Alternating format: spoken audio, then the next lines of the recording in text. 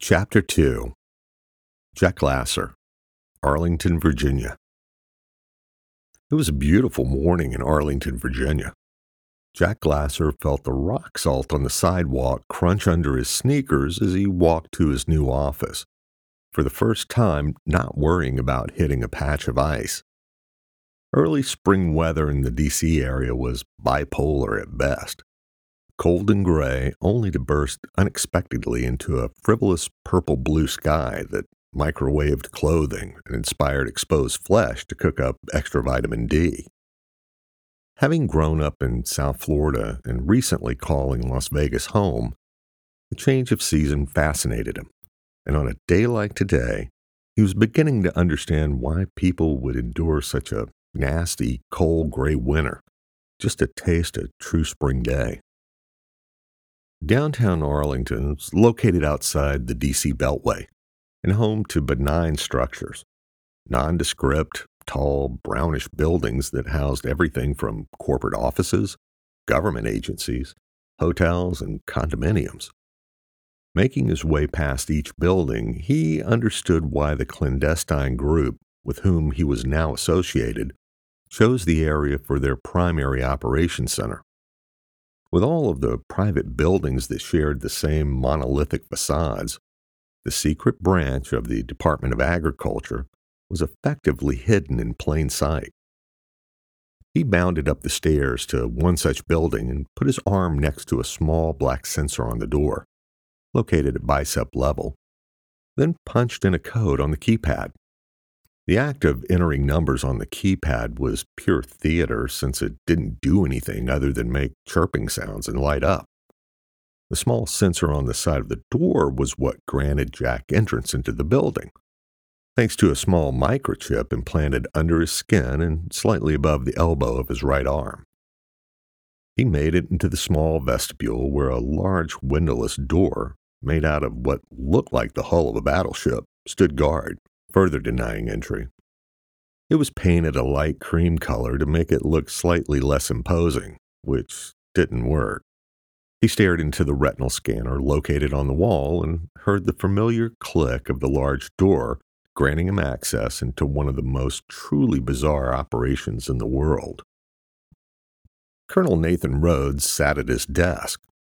Technically, he was employed by the Department of Agriculture, but certainly not under his real name. Officially, he was dead, listed as killed in action in Iraq. Fuck, days like today, I really wish I was dead, he thought, sifting through a large stack of paperwork on his desk while listening to bluegrass music that reminded him of his Kentucky youth. He saw Jack Glasser walk by his office. "What the hell are you doing here?" he shouted over the music with a wry smile. "Thought you were taking a few days." Jack stood in Rhodes's doorway and wadded his face.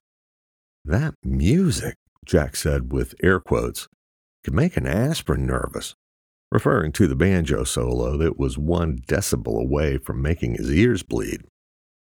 "Shit, you younger kids don't know anything about real music," Rhodes said, rubbing the gray stubble on his head and slowly getting up to quiet the musical racket.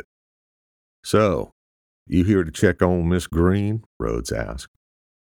Serena Green was in a hospital room of sorts located within the immense building, one that belonged to Rhodes's clandestine branch of the Department of Agriculture. With the exception of the President of the United States and his hand-picked Secretary of Agriculture, no one up the food chain actually knew the secret operation existed. "Yeah," Jack said, nodding. "Any change?" he asked, referring to Serena's condition, which was comatose. Rhodes shook his head. "No, still no change," he said. "How much longer you think this coma thing's going to last?" he asked, not only because Jack had the equivalent of an MD degree in his head, but also because he and his brother Luke had been in a coma for a year as kids. "No clue," Jack replied. "The induced coma she was put in so her body would heal, well, she's been off those meds for a month. Her body and mind must have other plans. Must need more time to finish healing and processing," he said, a bit unsure if that was actually the case.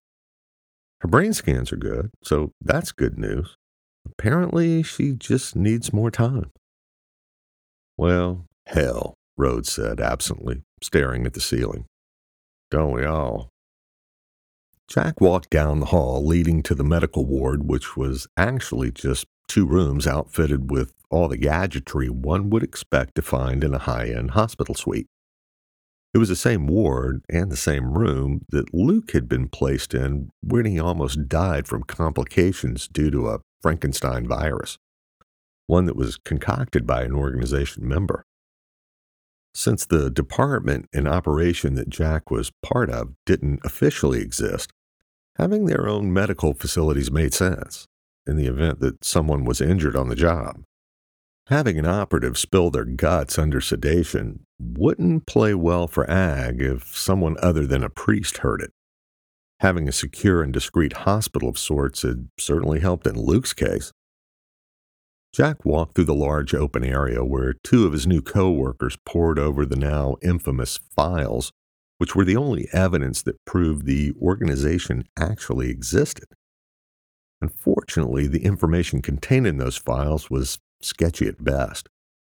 However, the story of how those files came into their possession was known to all within his secret section of Ag.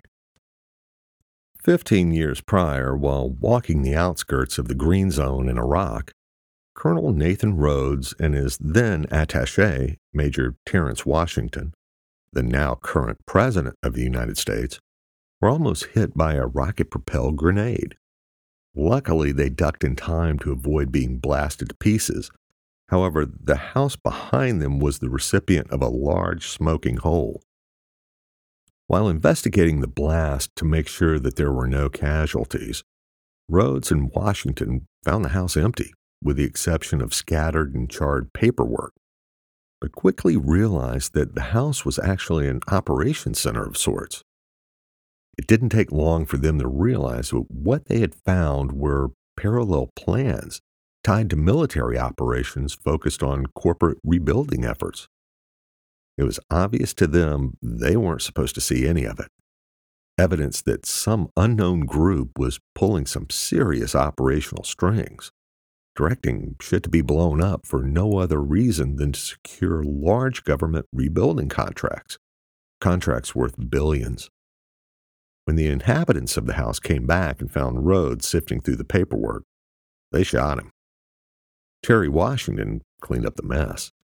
He killed the two men that shot his commander, hid the documents, and finished destroying the command center, burning the house to the ground, where he received the signature burn marks on his hands. He placed Nathan Rhodes' dog tag on one of the dead men and found an Iraqi doctor to nurse his supposedly dead commander back to life, then ultimately got Rhodes across the border and stateside, complete with a new identity. The documents that Rhodes and President Washington had secured were now hung on rolling easels, tagged and marked. No actual names were listed in the files, with the exception of one guy named Magnus Johnson, a Dutch bastard that was tied to a Canadian cannabis facility, Greenleaf Pharmaceutical. It made no sense to Rhodes at the time, but after he was officially back from the dead and tasked with a mission from his trusted friend, President Terrence Washington, to find out what the organization was and who was actually a part of it, Magnus Johnson was the only clue he had. Getting the ball rolling, he tapped his most recent recruit, Serena Green, as the agent to attempt to infiltrate the secretive group. To say the Ag operation, as of now, was a clusterfuck was an understatement. Magnus Johnson had found himself dead, courtesy of Beth Colby, who in turn inexplicably put a bullet in Serena Green before dropping off the map. The Ag team did, however, manage to save an organization member from the wrath of Beth, intervening and faking his death.